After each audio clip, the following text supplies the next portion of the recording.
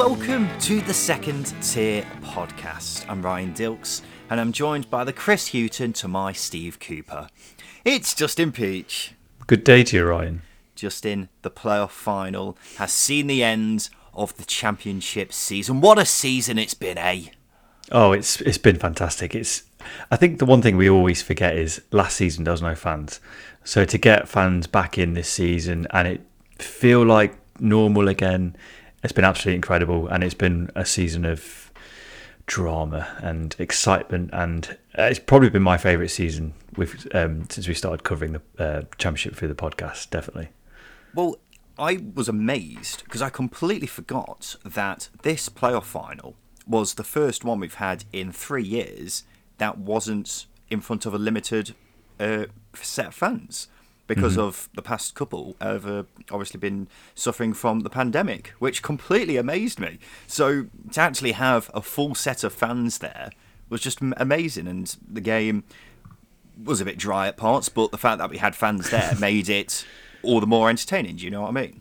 Yeah, a little bit easier to drink the tonic, wasn't it? Because, as I say, the game was it wasn't a classic by any means, no. But the fans and the atmosphere, it just led to it a lot more, and that certainly helped get the neutral through it.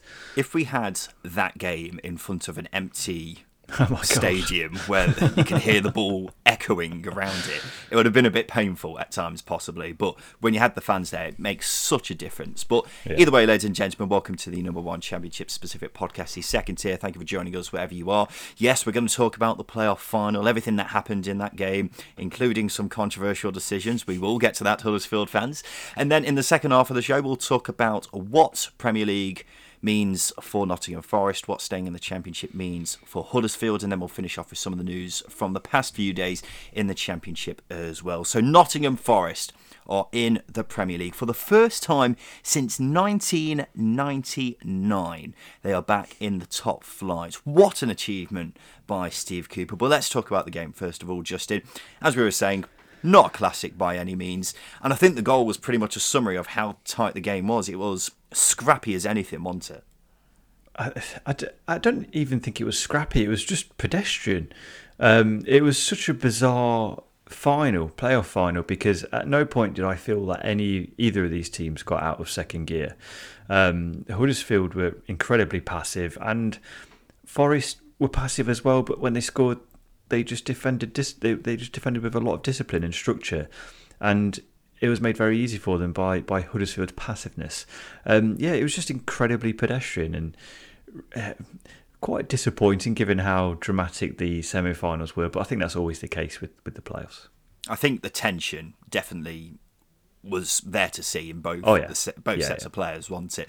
I think personally it was a bit of a Steve Cooper masterclass, ignoring the two decisions, which we will get to, Huddersfield fans. I think it was a really well-managed game by Steve Cooper. And it almost was like a game of chess at times, wasn't it? Where every time Corberan tried to do something, Cooper was there to quickly adapt to the situation. That's why he is just such a good manager. And the only time Huddersfield even came close was one good cross by Lewis O'Brien, which even then Jordan Rhodes had to be telepathic with O'Brien to actually get any chance of getting on the end of that. So they really shut down the game brilliantly. The goal was scrappy. James Garner, a hopeful ball into the box, and it's just ended up ricocheting into the top corner off Levi Colwell's knee. But then from that point, Sabri Sama didn't have a save to make, did he? And neither did Horvath when he came onto the pitch as well. So they completely shut down the game, Forest, didn't they? Yeah, spot on. And I think that's what I mean. I think I said in our preview, I think Forest go 1-0 up early in the game. They win the tie, and that played out as it was. Because what Steve Cooper has done with this Forest team is he's built it upon solid foundations. And Chris Hughton, Sabri Lamouchi, they were built on the same foundations, but they didn't have a cutting edge, didn't have a creative edge either, whereas this Forest team does. But when they don't have those elements in their game, i.e. the attacking play, defensively they're absolutely spot on. They're brilliant, and they were in this game. And as you say, it was a reactive masterclass from Steve Cooper, because obviously Dwayne Hones came into the midfield and added a different dimension for Huddersfield. Cooper adapted the midfield to that, put in an extra midfielder in Colback, and Garner just ahead of them, and it made it a 3 midfield and stifled Huddersfield even more. Is now a good time to talk about decisions, Justin? I think we need to. You take the lead here. I'm getting hot just thinking about it. Yeah, it's a really difficult game to judge based on these two massive decisions, because they swing the game. No matter how you look at it, they swing the game. So obviously the first one is Harry Toffolo's or Jack Colback's trip on Harry Toffolo. Now Jack Colback's reaction tells you everything you need to know about this foul. He literally thanks Jesus Christ. He literally thanks Jesus Christ because it was a penalty. I think the contact was there was contact. I think Harry Toffolo did make a little bit of a meal of it, but there was contact, and for me that is a penalty. No idea why John Moss has booked Harry Toffolo for a dive. VAR should send John Moss to the laptop, computer, iPad thing to check it over, and then he'll see it's a penalty. And then the second one's as stonewall as you get. It's clumsy from Max Lowe, and he trips Lewis O'Brien in the box. They are two really obvious penalties. I think the first one, there's debate over it, but once you see it over and over again, which you do in VAR, it's a penalty. Yeah. The first one, right, it's a clear penalty. How on earth that's not been given, I don't know. Maybe because Toffolo went down a bit dramatically, that's why it's not been given. So it's ridiculous that it's not been given, but okay, I can kind of see a small argument why. The second one is a stonewaller. That is as clear a penalty as it gets. Max Lowe could have RKO'd him, and it wouldn't have been any less of a penalty than that is. And VAR didn't even look at it, Justin. No. Why on earth has VAR not checked that? That is the whole purpose of VAR, to go and look at decisions like that have been missed, because there's no argument how that isn't a penalty. And John Moss has come in. The reason he's come in is because he's a Premier League referee, right? And these games have got too much at stake for wrong decisions. So that went well, didn't it? Because this game is now not being overshadowed, but it's being marred somewhat by these two comical decisions. And people will blame VAR, which is going to irritate me, because I don't think we should be blaming VAR. We should be blaming the people who are watching VAR, who are clearly watching horse racing or something, when that decision happens. Because how VAR can't see the second one in particular is astonishing. Yeah, I think it was Keith Hackett said on Twitter, the ex-Premier League referee Keith Hackett, he was wondering why neither one were consulted by VAR and overturned by VAR. I'm completely astounded by the role VAR has played in this game. And as you said, VAR's come in to avoid controversies like this, but we're sat here talking about controversies, and as it's not VAR that's the issue. You rightly point out it is Paul Tierney who was the VAR official, and it's John Moss for getting the decision wrong again as well. I mean, the appointment of John Moss is controversial in itself. He's past his best as a top flight official. So why he's getting the biggest game, or one of the most significant games in the footballing calendar in British football, is beyond me. I don't know what else to say about it other than this puts the EFL under a spotlight, because I feel like we need to see a statement, and we need to see an explanation as well as to why neither foul was given. I think that's what we need to that we need to see justification, because every football fan knows both of those are fouls. It's completely, I don't know, I'm lost for words now. I can't.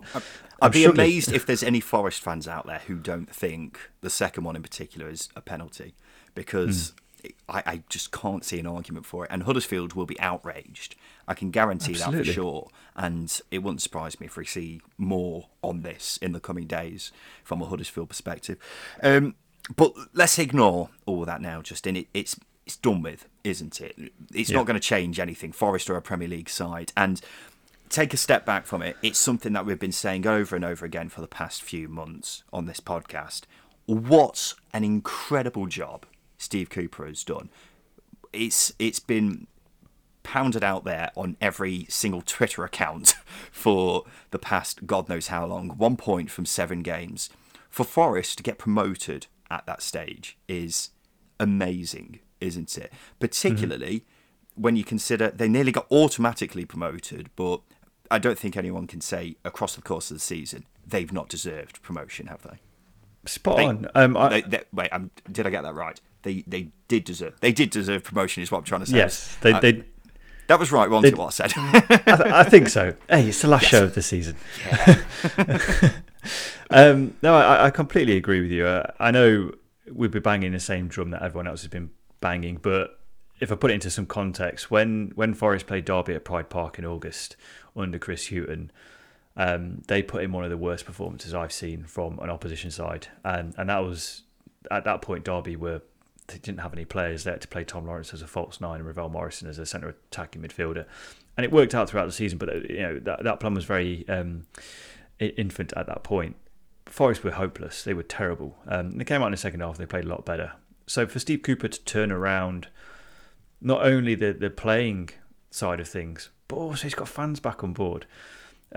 Forest fans, it's an incredibly passionate fan base. It can get volatile quite quickly as well because of bad decisions that have been made upstairs. But he's completely turned that club around. He's turned the club around. Dave Murphy's helped, but Steve Cooper, the face of it, has turned the club around. And I don't think you can really put that into any sort of context because, as I say, the Forest were a club that were just languishing.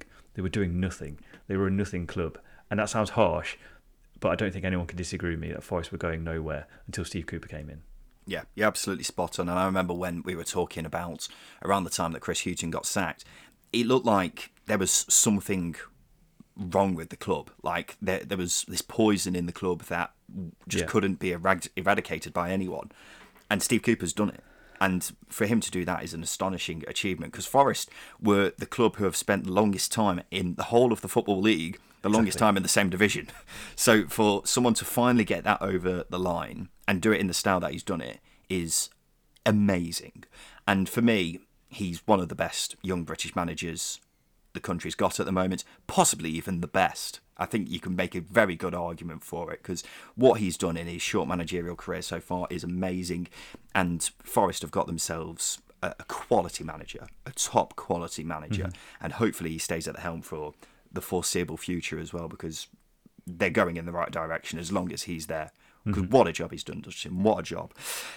Justin, let's take a quick break. After that, we'll talk about the Premier League trees, what's going to happen to Huddersfield next, and then some of the news from the Championship in the past few days.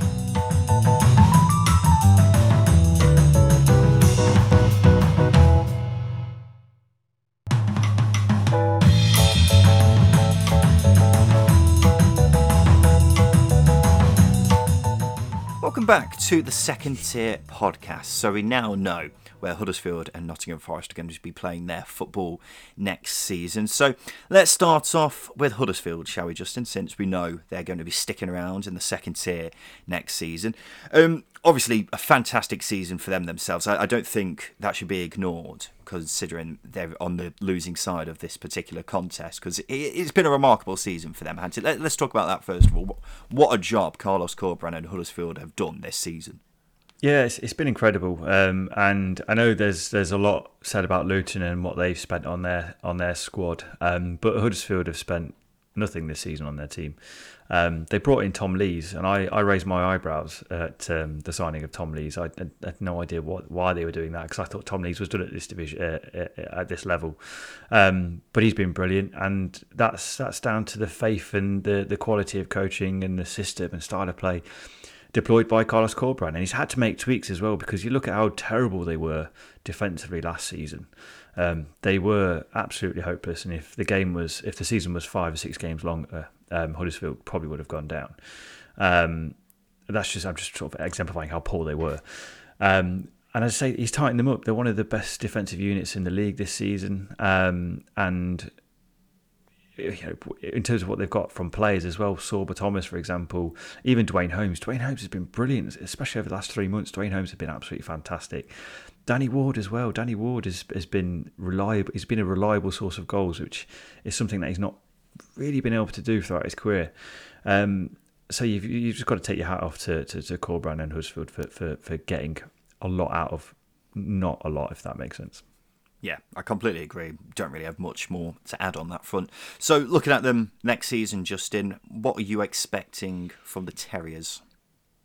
I would hope there's another playoff push. I think it's very difficult to say at this point because teams who usually falter in the playoffs and come up short the following season is never as many highs as there was the previous season. So obviously you got to take it with a pinch of salt, but I think they need to be aiming for another push for the playoffs. It's difficult with their budget, but you hope that there's a little bit of investment because you can see that there isn't much that needs to be added to this squad to make it better than what it is. Probably a little bit more attacking talent. I feel this game shows me that they need an attacking player in midfield to get more out of them in possession because, as I say, they will really poor in possession in this playoff final. I personally struggled to see Huddersfield pushing for the playoffs again, just because you look at the teams who are going to be in there next season. You've got the three who have been relegated. You've got Middlesbrough, who under Chris Wilder look like they'll be very dangerous next season. Mm-hmm. West Brom can't be as bad as they were this season. And of course, there's Sheffield United as well. And there's going to be a couple of other sides who will definitely be up there. So it's going to be really tough for Huddersfield to repeat the season they've had, especially when you consider Lewis O'Brien's probably going to leave because Premier League clubs are going to be circling around him.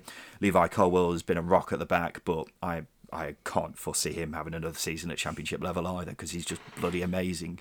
So that's two really important players for Huddersfield going out the door, and the league's getting tougher. So unfortunately for Huddersfield, I struggle to see it going again. Carlos Corberán's a fantastic manager, so they could easily have another great season considering their budget. But I think a top half finish would probably be realistic for them. Playoffs, possibly. The recruitment's got to be spot on, but it's going to be tough for them to have another sniff at the top six, unfortunately, just because of the standard of the division next season. Let's talk Forest then, Justin. Going to be in the Premier League for the first time since 1999. What are you thinking then with the Tricky Trees? It's bonkers, isn't it? Because there are... it's said in Coventry, there's generations of fans who have never seen Forest in the Premier League, so what do you expect from them?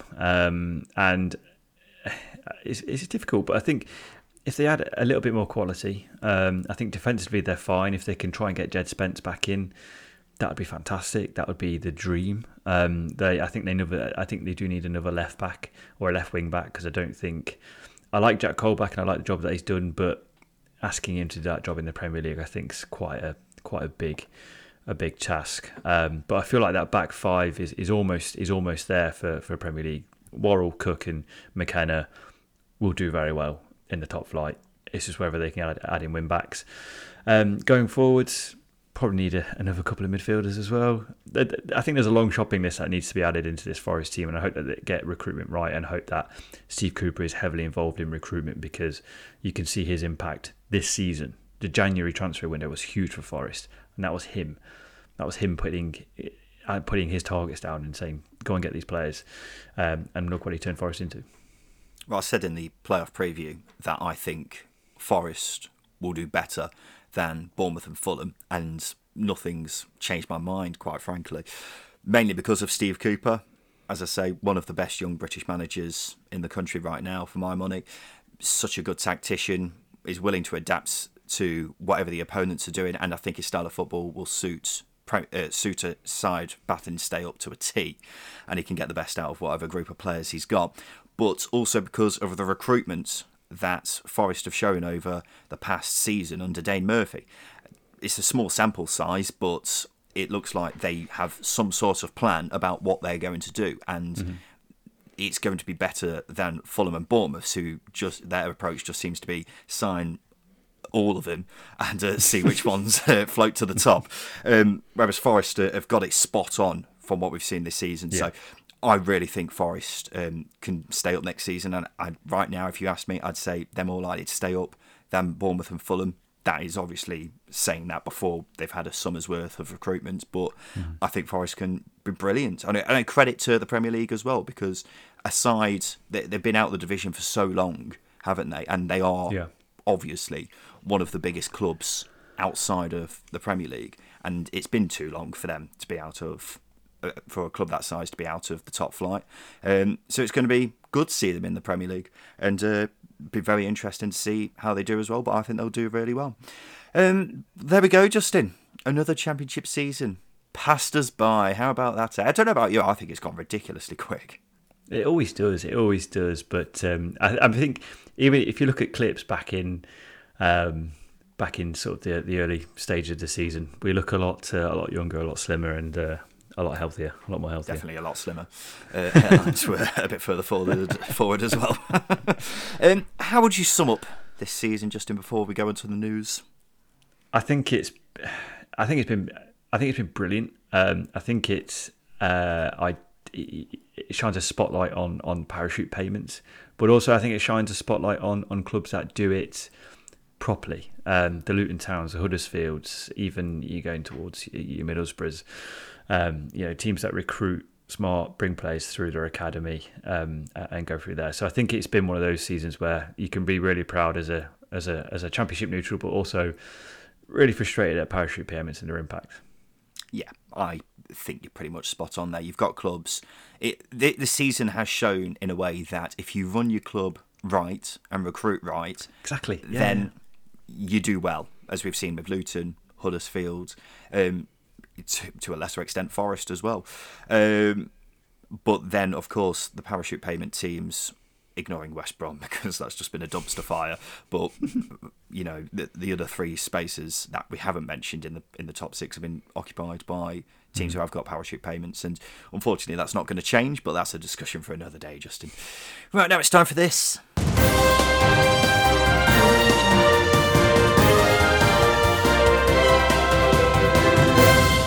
Yes, it's time for the news, and Derby's takeover is expected to be complete by Tuesday. American businessman Chris Kirchner has posted on Twitter confirming the news and says it's been a long journey, but we are now here. Maybe we'll talk about that after Tuesday, just to make sure that it's actually over the line, Justin.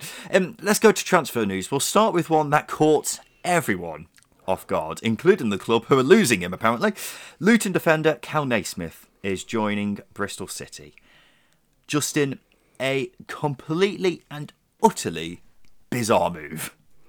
Yeah, you got to bear in mind this was Friday night.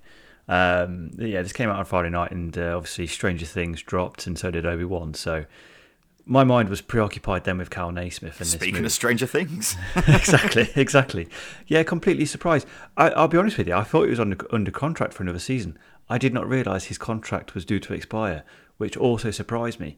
But yeah, a completely bonkers announcement. But fair play to Bristol City for moving quickly, because I think even Bristol City fans, the ones I've been speaking to, have said they're surprised he hasn't gone to a club competing higher up the table, or who have been competing higher up the table. You look at Middlesbrough, for example, he'd have been perfect for Chris Wilder's system. So it's quite interesting that move didn't materialise in any way, shape or form. But fair play to Bristol City for moving quickly. Obviously disappointing for Luton, really disappointing for Luton, but that's the model they have at the club. Yeah, I don't think anyone can dispute it's a cracking signing, can they? But in my opinion, it's a move that is quite clearly motivated by money. But I'm not going to criticise Naismith for that, because we have got to remember he's 30 now. Yeah. Most of his career he's been playing below the Championship, and he can't have been earning a fat wage at Luton, putting it politely. So this is his last chance for a big payday, and I don't think you can hold that against him. In terms of his career, it's undoubtedly a backward step. I don't mean in terms of club size or anything like that, by the way. I don't want to get into that debate that's been raging on Twitter over the past few days. But he's going from a club who's been chasing promotion, and I personally believe is on the right track to being a Premier League side. But he's gone to a side who I wouldn't be surprised to see in a relegation battle next season. So Strange in that sense, but I think it is just purely that. It's a money move for Naismith. I'm not saying he's earning, it's not like he's going to the Middle East or anything like that, but he's earning more than he would do at Luton, put it that way. Yeah. Cracking signing for Bristol City, though. I don't think anyone can dispute that.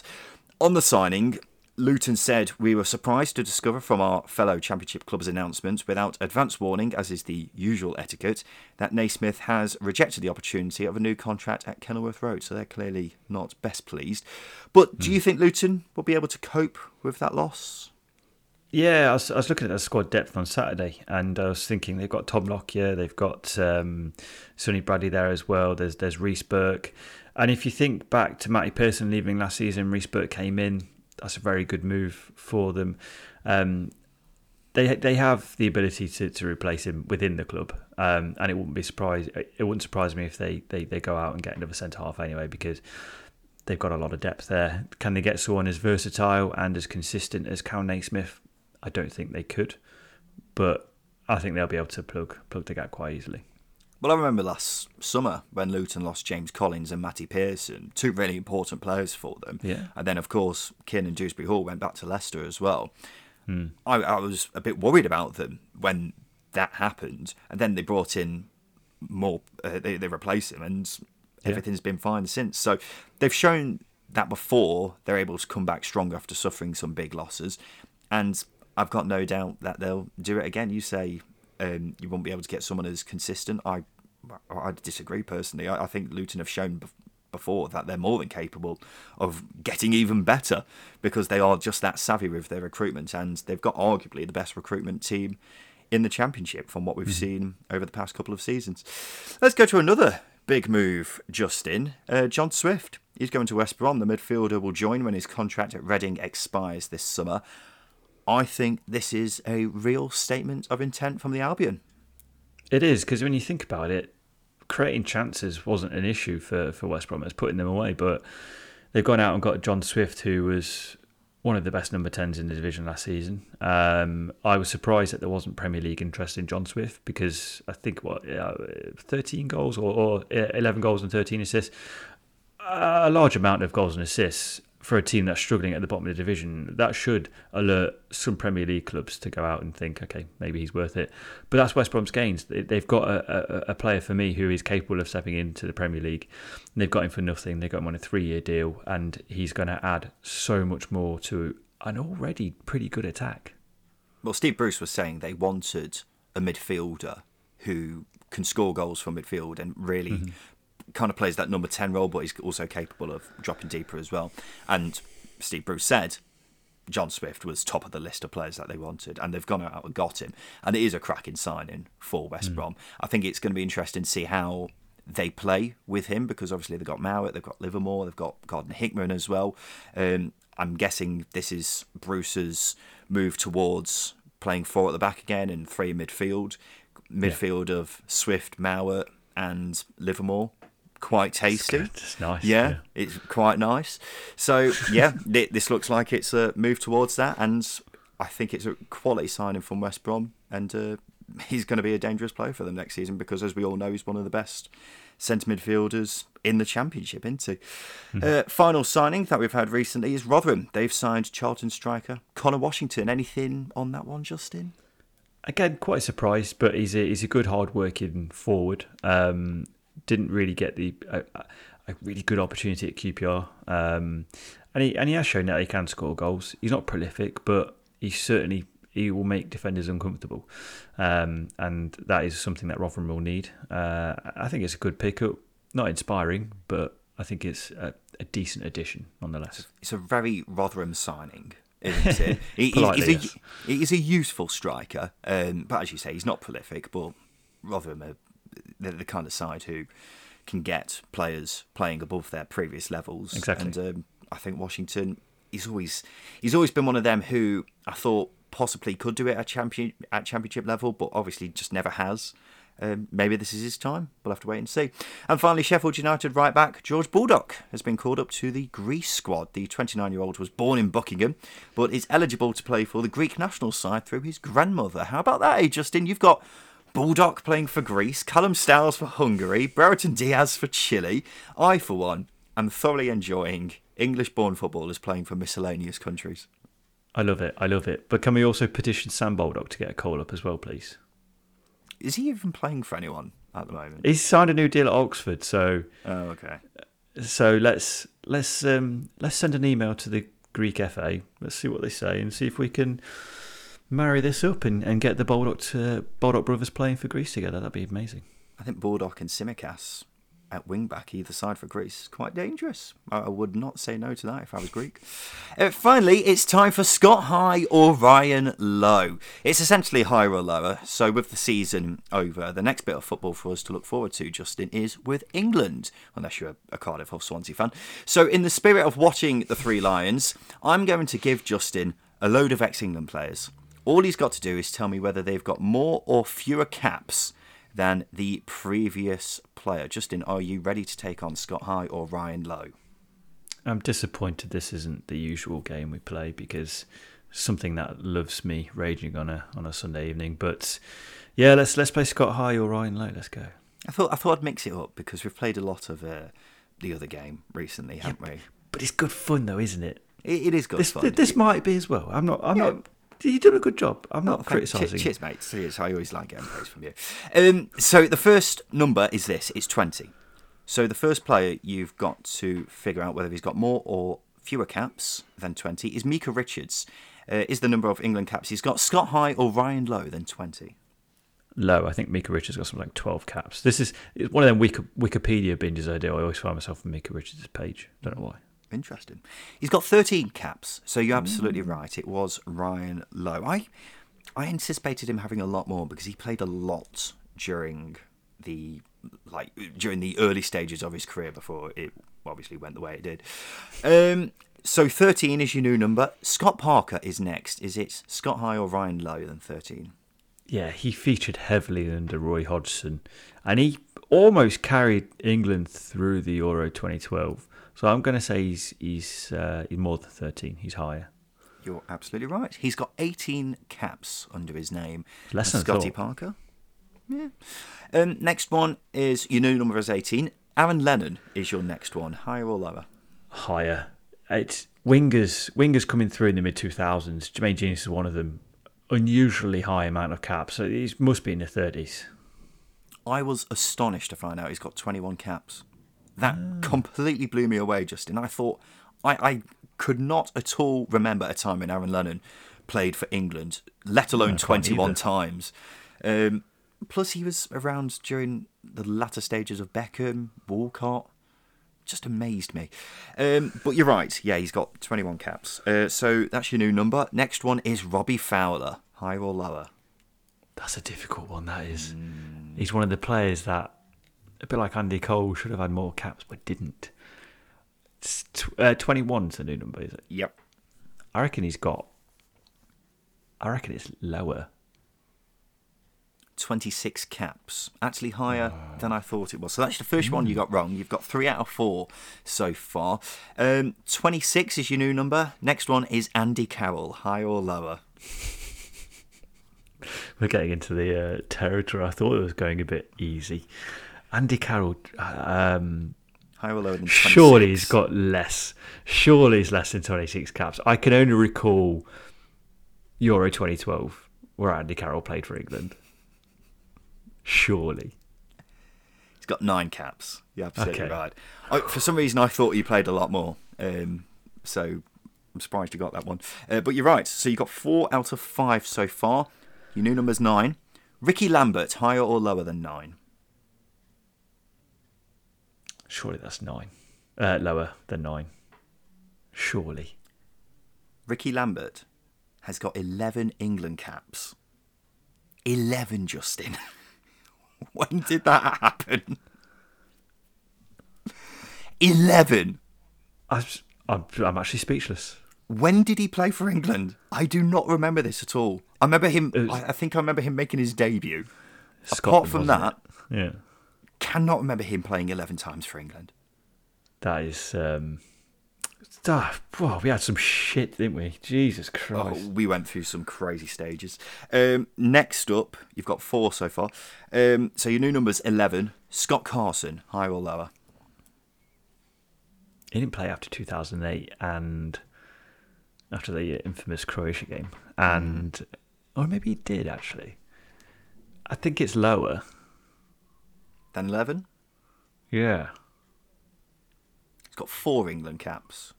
So you're absolutely right. You got 5 out of 8, I think. So your new number's 4. Carlton Cole, higher or lower? No. He's uncapped, surely. What, higher or lower Lower. than 4? Lower. 7 England caps. Are you taking the piss? I'm not taking the piss. He's got 7 England caps, Justin. That's unreal. Ricky Lambert, I can remember in an England shirt. Carlton Cole, when? I need proof of this. We do. I'm getting straight on Wikipedia after this. That is, wow. I'm even doubting it myself now. Let me just double check. That is right, isn't it? I didn't make an absolute clanger and mix him up with Andy Cole. No, 7 England caps. Okay. Nothing else to add. Finally then, Justin, this is your last one. James Maddison, higher or lower than 7 England caps?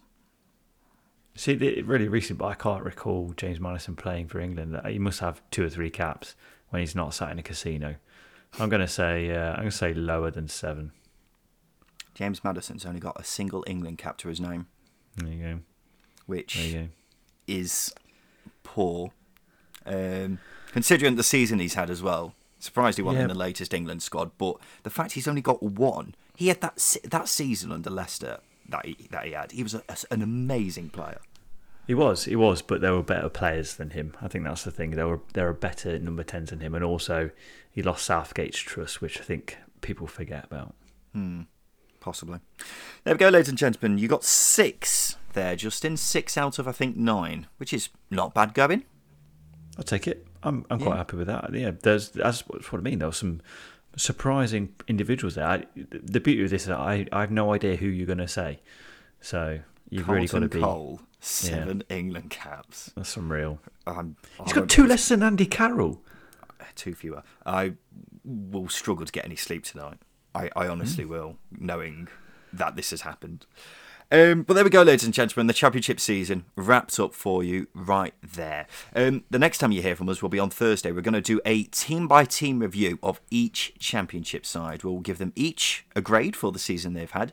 We'll talk about where they need to strengthen in the summer and give an early prediction on how they'll do next season. It's going to be a 2-parter, so you'll have the first half on Thursday and then the second half on Sunday. So we look forward to speaking to you then. Otherwise, this has been the Second Tier Podcast.